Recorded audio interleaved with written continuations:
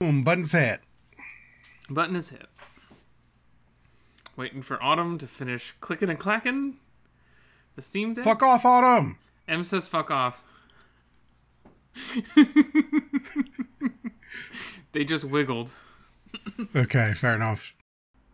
Oh, I also still don't know what to call this podcast. But No, we're going into this with no title. Let's do it.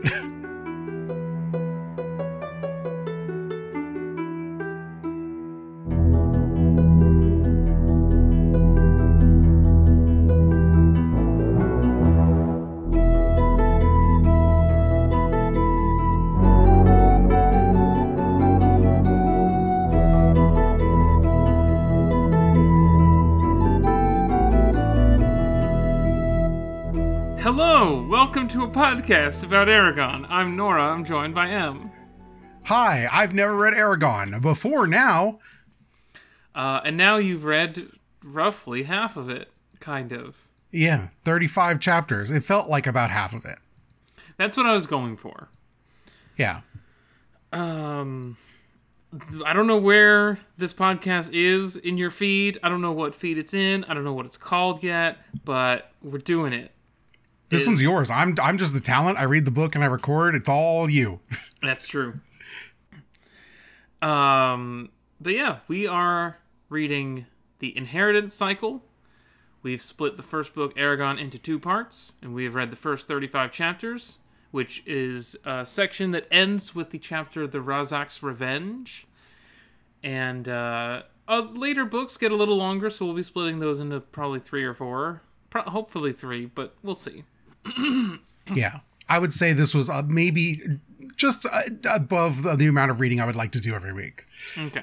To be fair, this is a bi-weekly podcast, but I've got other books I need to read for other podcasts, so. Me too.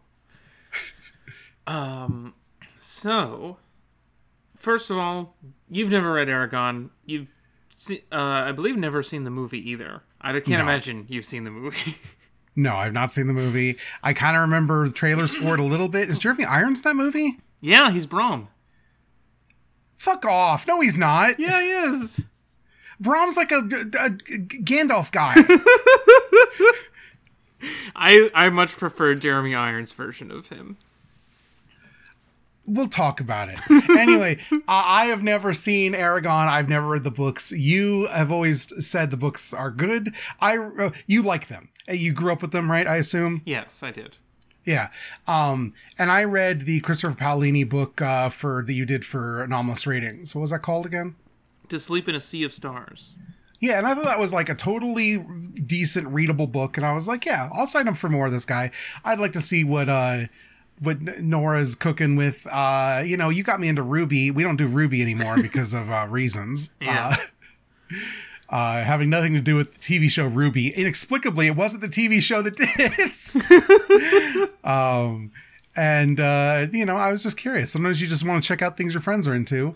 And this seemed like a relatively muted commitment. There's only 4 books and they seem like quick reads. I'm not really a fantasy person, despite having done, Mordor movie night. That's not what it's called. Bag End Book Club with everybody. Fantasy's just not typically my thing. But I figured I would make an exception. I'll tell you right now, I enjoyed it way more than the first half of Way of Kings I read like 2 years ago. I thought that was intolerably boring. Sorry to all my friends who are Brando Sando weirdos, including you. It's true. I'm a Brando Sando weirdo. I feel like I care more about Eragon than the Cosmere stuff, but I will clarify that this is 6 books, not 4. Wait, what? Inheritance Cycle says 4 fucking books. Nora. Well, there's a very small trio of short stories, and then there's the new book that came out this year. Oh, fuck.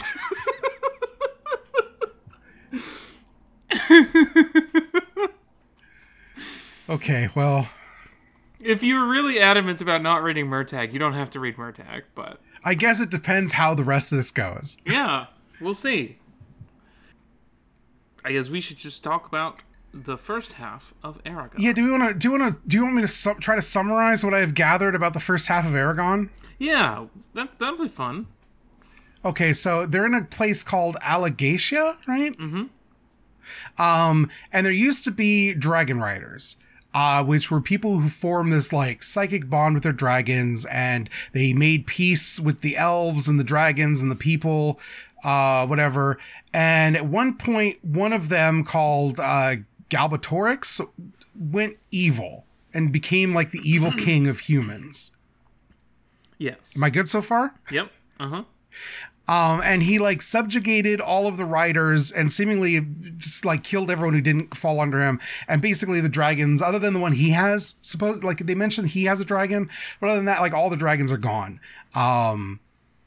Except for we find out 3 eggs, and we get like a little like cold open on some elves carrying an egg, and they get ambushed by some ring wraiths and cast teleportation magic on the egg, and it disappears and lands in the wilds of fantasy Appalachia, where Aragon, our hero, lives with his father?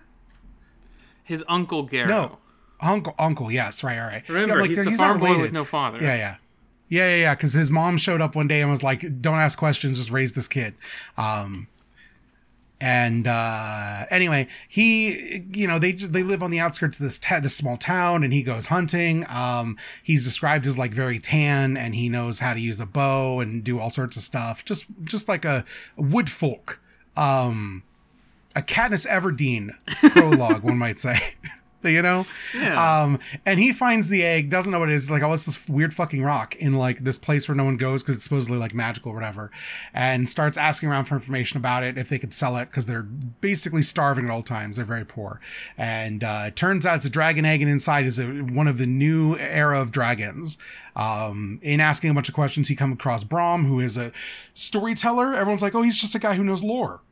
And he's described as an incredibly ancient-looking old man who everyone underestimates, and definitely not Jeremy fucking Irons. But Brom quickly intuits that he's asking questions for a reason. The dragon hatches. When Aragon touches it, he gets like a weird... It's not like a brand. It almost feels like it's like a piece of like mother of pearl or whatever on his hand. That's kind of how they describe it. Mm-hmm. Like just a patch that'll like glows when magical stuff happens. And he forms a psychic bond with the increasingly growing dragon. He asks Brom about some dragon stuff, names the dragons. Why have I just blanked on the dragon's name suddenly? Saphira, yes, like Sapphire, because it's blue dragon. That's right. Names are easy. Yeah, his uncle gets JRPG'd by the ring wraiths, and while Aragon's away, they question him and kill, burn Uncle Uncle Owen and Aunt Beru. One of those, Yeah. He comes home to the homestead on fire, and his uncle be dying. And him and Brom go on an adventure, as Brom's going to train him to be a dragon rider. How does Brom know that? Can't tell you. It's too sad, and it would mess up your head, kid. If I told you all the evil shit that I did in my evil backstory or whatever. Actually, I don't think Brom's evil. I think Brom is deeply compromised and worried that Aragon thinks he's going to be evil if he told him all this stuff, which is, we'll get to it. I think this is like some of the interesting stuff that makes this first half of the book good. But they basically travel through like fucking middle of nowhere Fantasyland, just like they're on like the steppe basically for weeks, and they found like this one town that's run down and set on fire. It's like The Gunslinger. If you've read The Gunslinger, Stephen King's famous fantasy novel The Gunslinger, that one town is just out of The Gunslinger. It's really weird, actually. Yeah, I'm like, is this kid reading The Gunslinger? Maybe. I mean, this is about the age I was when I read The Gunslinger. Gunslinger's sick as hell. Some of the stuff with the prophecy also reminds me of Gunslinger. I bet Christopher Paolini had read The Gunslinger. I'm going to make this as a bet. If someone knows, let me know. Aragon becomes more and more powerful. He starts learning magic. There's a whole magic system about knowing the true names of stuff. Very inspired by Wizard of Earthsea, which is another book. If you're going to steal from something, steal from a really good book like that. Mm-hmm. No, not mad about it. And they finally catch up to the evil guys, what's it called? The Razak, you said? Yeah.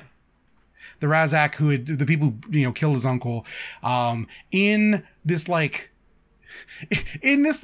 fantasy evil gothic town. Yeah. The biggest city that they've been to so far. Yeah. But it's just like, there's cannibalistic Catholic churches in it. It's like really fucked up. It's like the most clearly evil place you've ever seen. Oh, I wonder where could the Razak be hiding? Could it be in the Hell Tower, Yeah.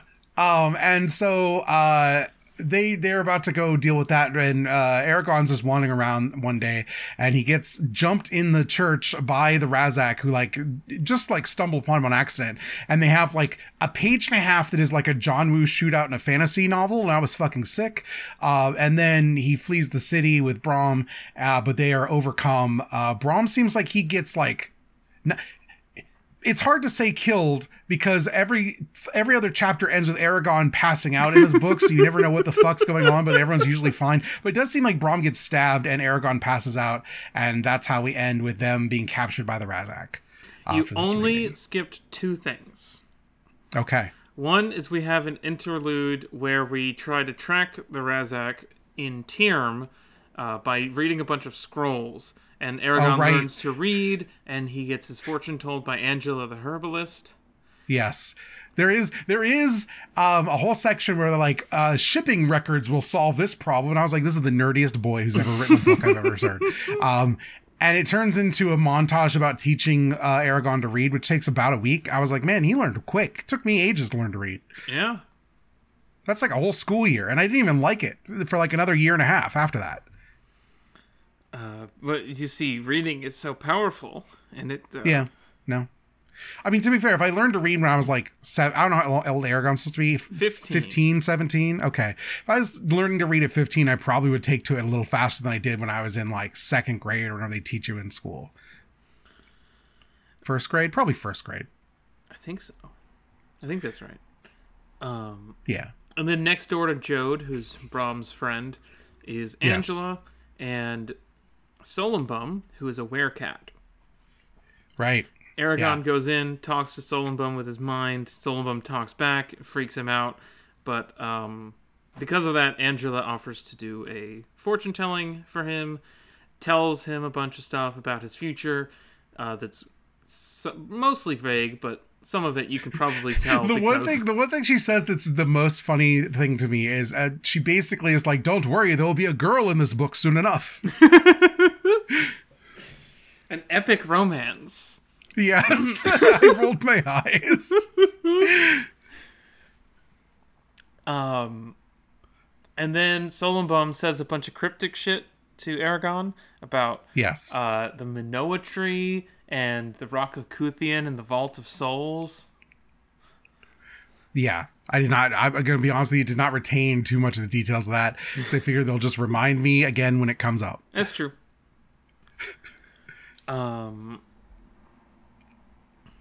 There's also at least 3 times that Aragorn has a weird dream and sees something crazy. The only one that I really remember is he dreams of he uses the scrying ability to see a woman that he saw in a dungeon in his dream, and it turns out he can actually see her with the scrying, which shouldn't be possible because you can only see things that are real. And he's like, what's that about? And Brom goes, I don't know. Not a fucking clue. Seems bad. Don't do it again. Yeah, don't mess with that. Because there's also a bit where it's like intimated that she could maybe see him back. I assume this is his mother, but I don't know. We're not told. And I don't want you to tell me. Mm-hmm. I wouldn't. Yeah.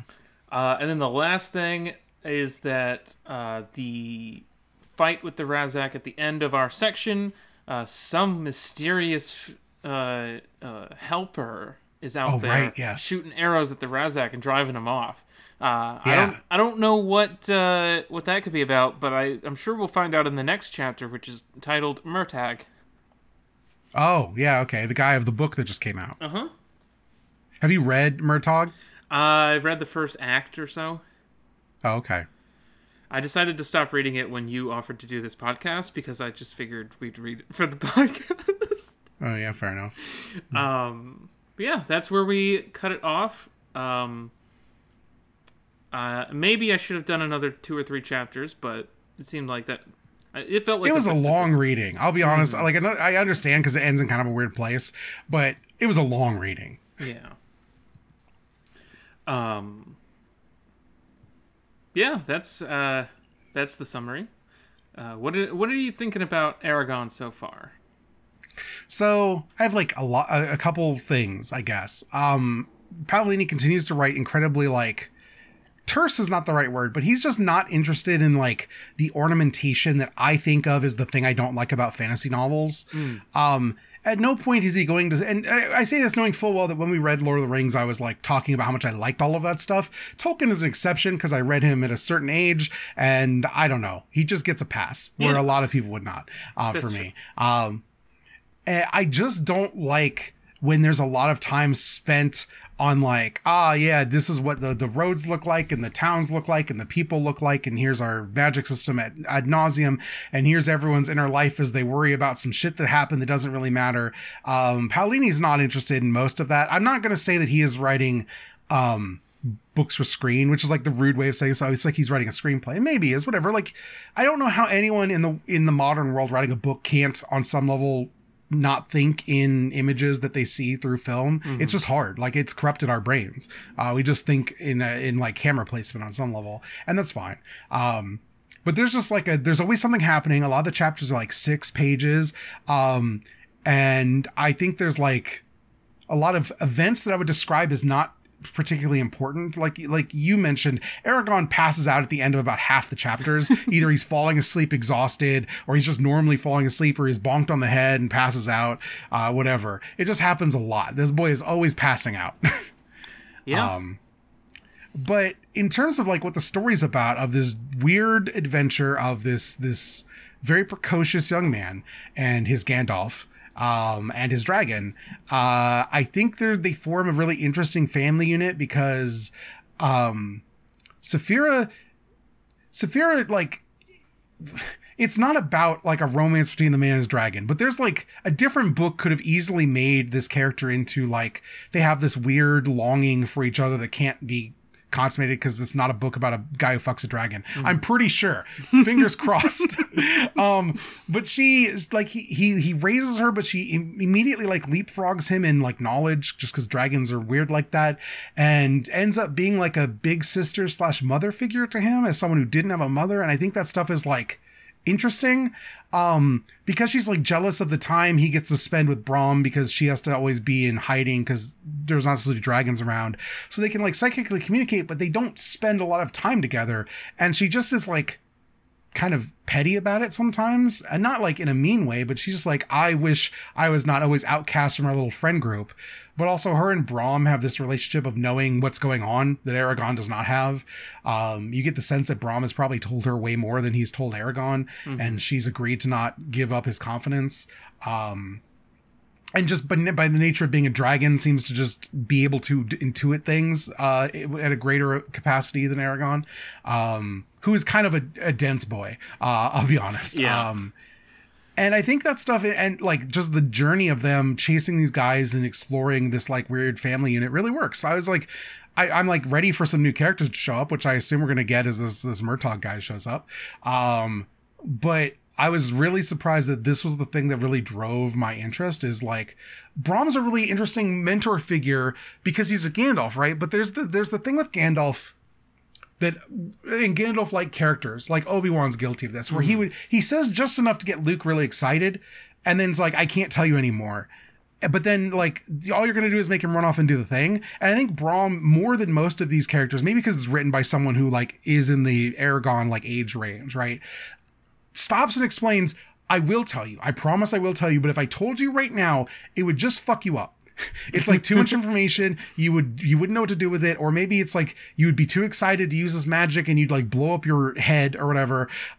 He gives like really concrete reasons why sometimes it is good to not know something. And like that in itself is like, man, more of the mentor characters just give one line about why they can't tell you a thing. Because often they're like, oh, I must be enigmatic about this. Then someone runs off half-cocked, like, oh, he's not telling me because he doesn't want me to know the secret information, because it's really cool. And then they get into trouble. This is like Harry Potter, like half the Harry Potter books, right? Is this exact thing happening because Dumbledore is irresponsible and stupid. And it was just nice to have a mentor figure that is like really responsible about taking care of this young guy and training him and teaching him enough to like stretch his wings, but not enough to where he's going to try to kill himself on accident. And that's the thing I was like really impressed with. I think that's the part that this book that's like genuinely really good. Yeah. Brom's a great guy, a great character. Yeah. think about him all the time. I assume if he's not actually dead, we're about to find out his deal. My guess is that he used to be a dragon rider. That's like the only thing that makes sense. Also, people mention that hasn't aged in like 30 years, so he's basically functionally immortal, so him being old doesn't really matter. Yeah. He sure does a lot of sword fighting for somebody who looks like Gandalf.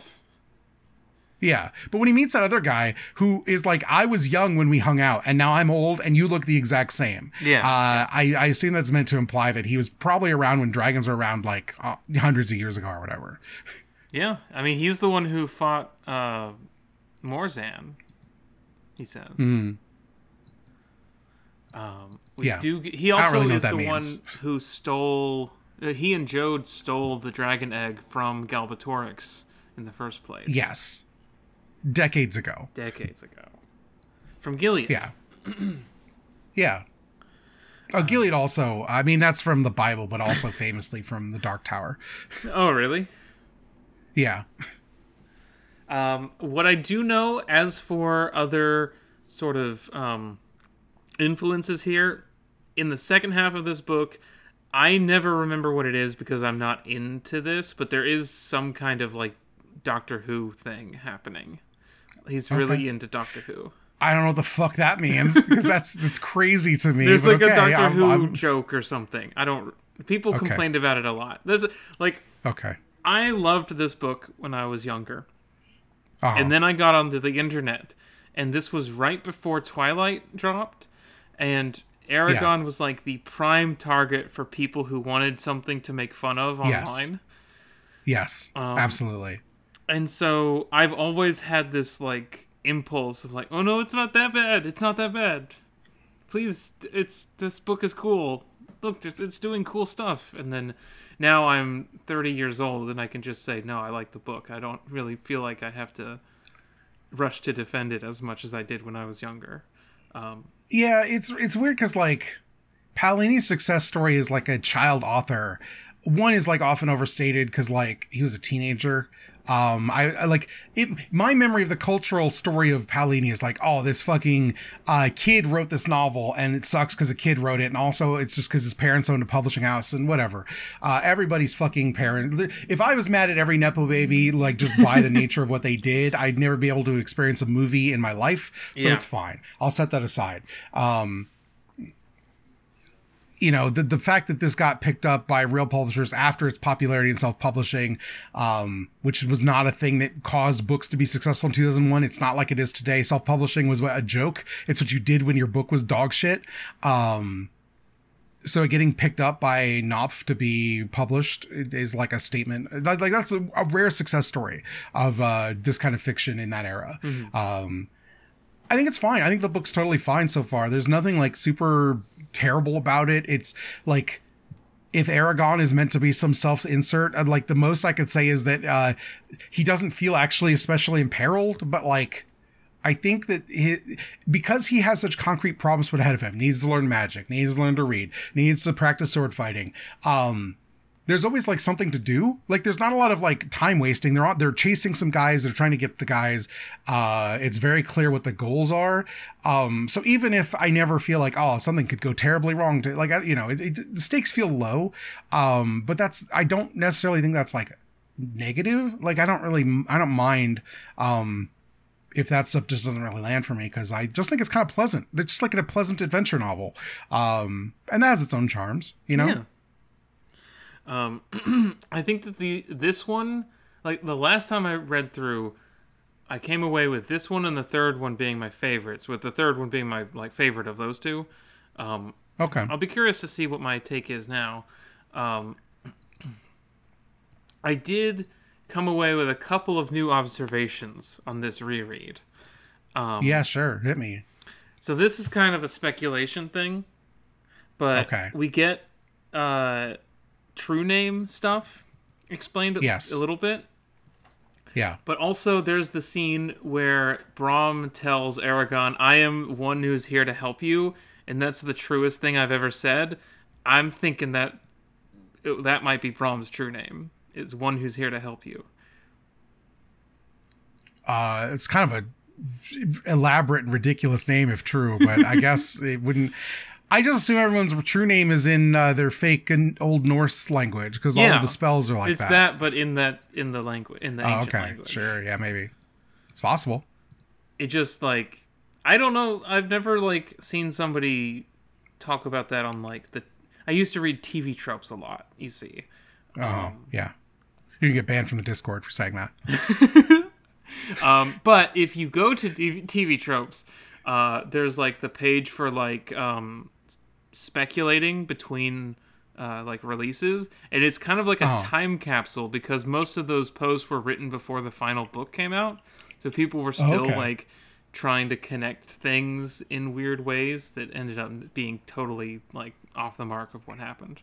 But I did spend a lot of time thinking about like, what thing is gonna come back and like be an important detail later, because that's how Christopher Paolini likes to write his plots. I think Eragon is like still my ideal sort of fantasy guy, like hero guy. I just in what way? Like, what is the thing that appeals about him? I just like his whole like evolution over time, and like kind of like Luke Skywalker at the beginning of Return of the Jedi, where he's like out there doing stuff before he has to go back to like the main plot. Yeah, that's fair. This book, even the first half of this book, basically has like 3 separate training montages that Eragon goes through, and I was like, I can't hate a book that understands the power of a training montage. And they're really short. Like I was imagining the like modern TV conception of what an Eragon show would be, right? And I was like, the HBO Prestige TV show, we've already seen 2 seasons because nothing like they would just stretch all this shit out to be like intolerable. The speed at which the book moves is like a huge benefit for me. Because like I don't think Eragon's like, he's just kind of like Luke Skywalker. He's not particularly complicated as a character, right? He's just like, I want to kill these guys, and then after that I'll figure it out. I guess I'll save the world because that seems like the right thing to do, but I'm not particularly like thinking too hard about what that might mean. Because it seems like he's gonna have to sign up with some much more compromised guys if he wants to actually do that. But not a part of the plot right now. And that's fine. I think that there's nothing wrong with that, especially for a book about someone growing up. I assume, it's 3 more books. The compromises will come. I think it's good to have a character that starts off like this. I think it's interesting how little of his like abilities before the dragon shows up seem to matter, where he's like a guy who can track and hunt and live on his own in the wilderness has not really been relevant to their horse ride through the steppe. Yeah. There's a lot of outdoor stuff throughout these books because Paolini loves being outside, and he grew up in Montana, and so he's like big into camping and all that kind of stuff. So there's a lot of overland travel, a lot of foresty stuff. Just sprinkled throughout. I think that, like, the descriptions of the environments that they pass through are, like, the sort of thing that I would maybe typically skim past, but here it's just like, oh yeah, that's fine. I like that. They're really short is the thing that helps. That's true. I also wanted to bring up Garrow's Blessing, because when Eragon's cousin Roran is going to take a job in another town to get some money so that he can get married, Garrow sits him down with Eragon and gives him a bunch of life advice. Right. He says, let no one rule your mind or body. Take special care that your thoughts remain unfettered. One may be a free man and yet be bound tighter than a slave. Give men your ear, but not your heart.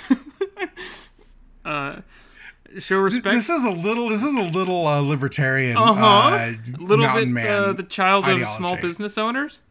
Yes. Show respect for those in power, but don't follow them blindly. Judge with logic and reason, but comment not. Consider none your superior. Go ahead. Keep going. Consider none your superior, whatever their rank or station in life. Treat all fairly, or they will seek revenge. Be careful with your money. Hold fast to your beliefs, and others will listen. Yeah. It's weird because, like, I think that Aragon inhabits most of those qualities, and I think to his benefit. But when you just lay it out like that, it sounds like the most, like, sovereign citizen bullshit you've ever heard. Someone's gonna be stockpiling gold and, like, refusing the police when they get stopped for a traffic light or whatever. I mean, a huge part of the, it's not. I don't know if tension is the right word, but like an element that gets brought up is like, Brom is trying to keep Aragon from having to, like, align himself with the powers of the world, but he knows like that will be inevitable. But until then, he's trying to keep Aragon as an independent actor. Well, yeah, the guys that Brom, like the quote unquote good guys, I don't remember what they're called. It starts with a V, right? The Varden. Yeah, the Varden are described basically as like an ineffective bureaucracy where everyone like fusses over the rules forever. Which is just like, the fucking government's here to take away our dragons and our fun. I don't think it's meant to be that, right? Like, I don't think it's like particularly that pointed. But there's definitely a vibe that, like, on the other side of the veil of the plot happening is a bunch of people who suck because they're not as cool as just like living in the woods by yourself. But my guy, you're starving to death. It was not good living in the woods by yourself. You ate just meat, just cooked meat in a pot of water. There's like one bit early on where they go to the other town and there's like a guy who's like, I like the kingdom. I like the king because the king makes sure that that you can go on the roads and that like people are taken care of, that there's like infrastructure. It's fantasy infrastructure, so it's not that much, but it's better than what we had before when everyone just kind of waited to be murdered by roving gangs. Mm-hmm. And everyone goes, no one in our town talks like that. This is shocking. I think Aragon's like, I've never heard anyone say that it's good to have a king.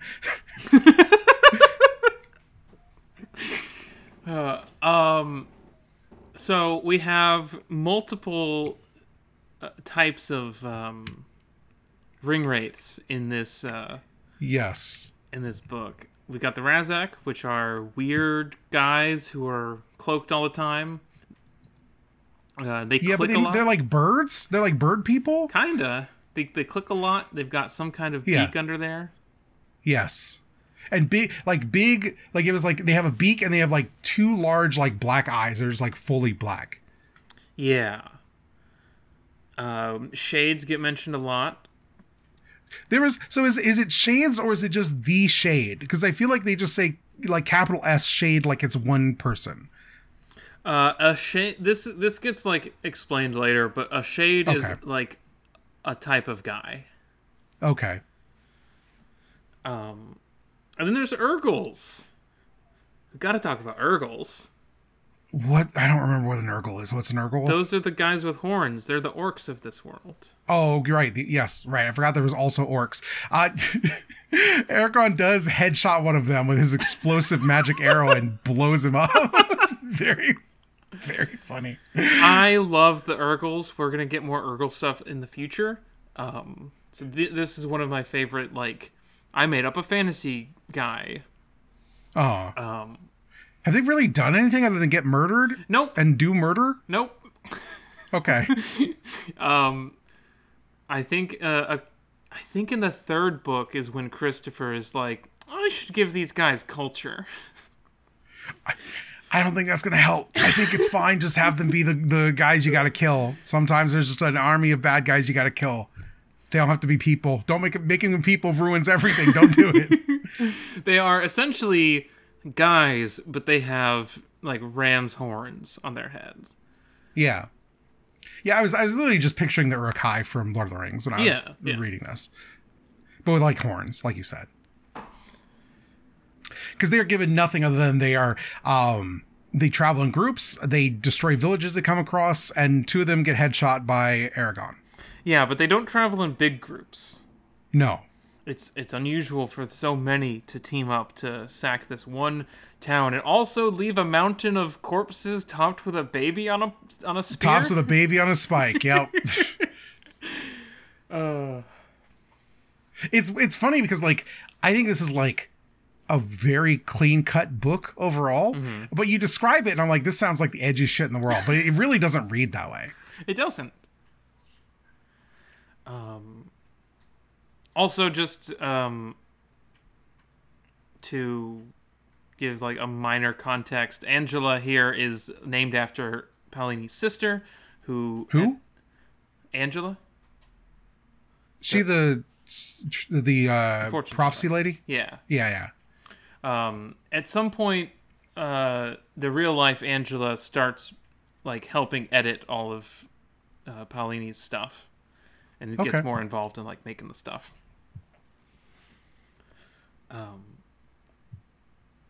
Yeah. What else is there to talk about? Did you have anything else you wanted to bring up specifically? I think that the picture of the dragon on the book, the the children's illustration, you said it might have been by Paolini. Did you find that out for sure or not? Did not. Okay. That's not what I picture when they describe the dragon, because the way in which Saphira is described is like alien, like they use the term alien to describe her like movements, and like she moves like a snake. The way she like takes food like and like moves her head is meant to be like snake like. They make it sound like she doesn't have human looking eyes. Like there's just something like I'm just imagining like something that's like way weirder than like the picture book dragon on the cover of Eragon. You know what I mean? Yeah. They describe her like she's covered in scales that like glisten like sapphires, but like they're described not as like gems necessarily, but like in this like this weird metallic sheen to them. And that's not like inhuman eyes in the head like a snake. I'm like imagining just something that's like much more like animalistic looking, even though it can talk and like is smarter than Eragon. And I think that would be more interesting than like the picture we're given. I have not seen Eragon from the movie in modernity. I remember when I saw trailers for it, and I remember it just looking like a normal ass dragon. So I don't think they went this way either. But my headcanon for this dragon is that it's just like a monster. So Christopher Paolini did not draw the cover. I was misremembering. He drew a picture of her eye, of Saphira's eye, that gets used in the book at some point. But he also, I'm going to post this in the Bag End Book Club channel over here. Okay, yeah, sure. He did draw this picture of Braum. Why did it send a link? Okay, there we go. This is closer to what I would imagine Braum to look like. Mm-hmm. This is a Gandalf looking motherfucker. This guy is like travels with the Grateful Dead. He loves it. I totally lost what I was going to say. This is a guy you underestimate because he just tells cute stories, and then he's like, "No, I know the deep lore, and I'm a master swordsman." That's so true. He's a master swordsman. There's a bit where he's like, I've taught you everything I know about swords. Like, you beat me with two hands. Because there's a bit where Eragon breaks his wrist falling in a river. It's stupid. But he teach him sword fighting with his offhand while doing that. So now he can dual wield. I'm hoping he goes full Kirito mode, 2 swords at the end of this. But yes. I was just going to say that the chapter where he does hop across a creek and break his wrist is called A Costly Mistake. Yes. Rolls a 1 and it goes real bad for him. But after he teaches him everything he learned about sword fighting, he's like, all right, you're like a sword master now. And we'll keep working at it. We don't have to work at it every day. And, we have to be careful because you could kill me and I could kill you. That's where we're at now. But if you ever see an elf, don't try to fight an elf. An elf will kick your ass. There's just no way. You will be totally outclassed. And I was like, this is stupid. Any creature of magic is way stronger than like natural beings. Then why aren't they in charge? Like, I know the king is like magical, I guess, because there's a whole bit where the king is the only one who can do wizard duels, because wizard duels are this crazy thing where you're just like, you break into someone's mind and predict their movements as they're doing it to you, and whoever gets one ahead on the predictive like Battle of Wills gets to do the magic because everyone else knows how to counter. Ridiculous. Oh yeah, that reminds me. Another thing I fucking love about this this story is just casually dropping. Yeah, all human beings are capable of telepathy if they train right. Yes. And that's separate from being able to use magic. Yes. I just thought that was cool as hell. Yeah. So earlier this year, I'm doing it already. Last year, in 2023, which is the year that we are no longer in. Yes, that's correct. There was an illustrated edition of Eragon that was released. I think like only a couple months ago. And this here is a picture of Braum from that book looking kind of swole. Oh, this is like Charlton Heston in Ten Commandments coming down from the mountain. Yeah. I don't imagine him looking this ripped. Or he's not ripped. Like, it's hard to tell because he's covered in a cloak and like a tunic or whatever. But there's a physically dominating presence to him in this picture that I just don't think Braum would have. But I do think this picture rips. I think all this art that I've found so far from this edition is really cool. This dragon is a little closer to what I want. In my head, she's got like red eyes. I don't know why I think that. I'm like, oh, like definitely Saphira has red eyes that just have no pupils. They're just red. And then I'm like, did I just invent the dragon version of fucking Admiral Thrawn? And I guess maybe I did. So maybe that's just on me. But this is my brain is conjured up. Mm-hmm. Yeah. All of the book covers have like dragon faces on them. Yes. I think that the first one is the one that looks the best. I think I like the very horse shaped yes. Saphira. Yes, it is very horse like. Like it doesn't have enough mouth.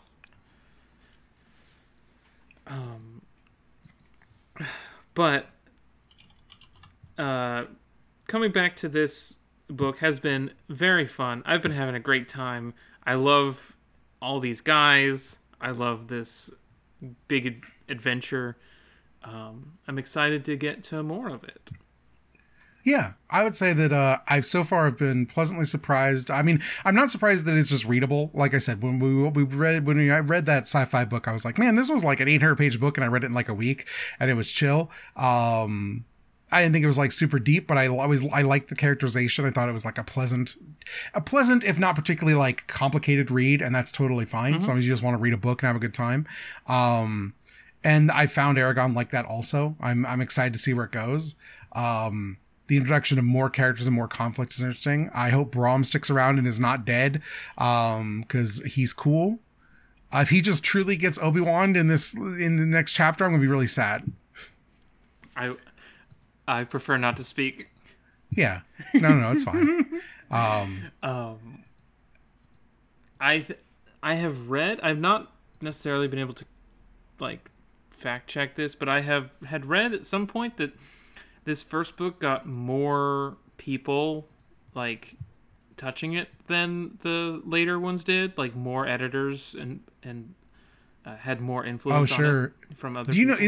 Is there a difference between the like Knopf edition and the self-published original version? Did they go in and change it up? I don't know. I didn't think to look that up. But... Okay. I obviously don't want to look it up because I feel like it's stepping on landmines. I'll look into it, and next time we record, I'll let you know if I find anything. Okay. But regardless of wherever this podcast ends up, if you have emails about Eragon or dragons, I guess, you can send stuff into exportaudiopodcast@gmail.com.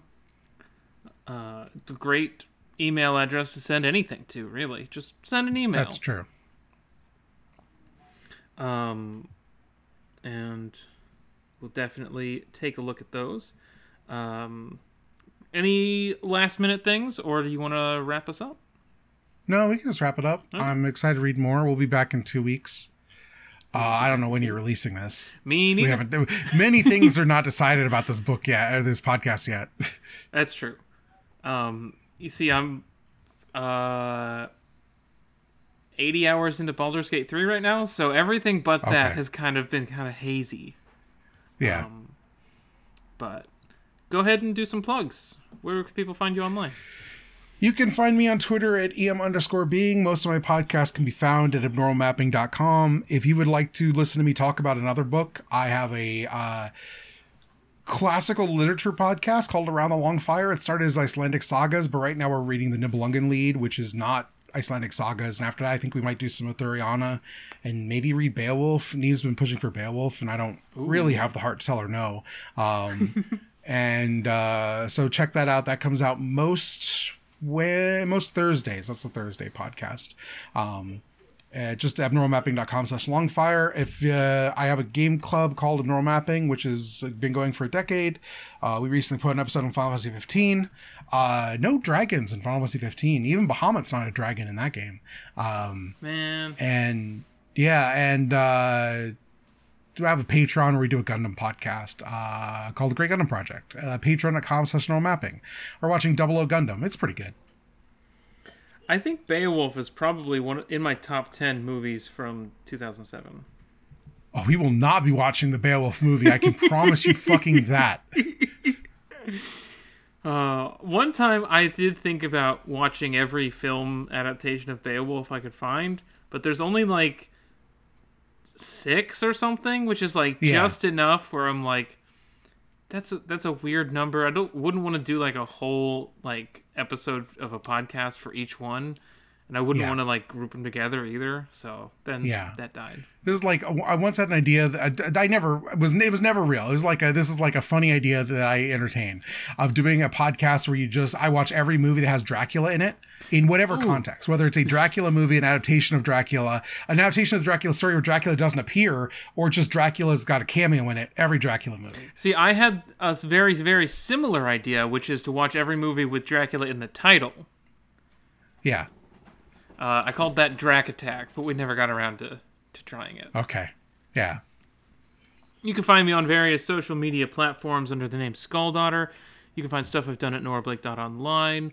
You can support this podcast by going to exportodd.io or patreon.com/exportaudio and give us some money.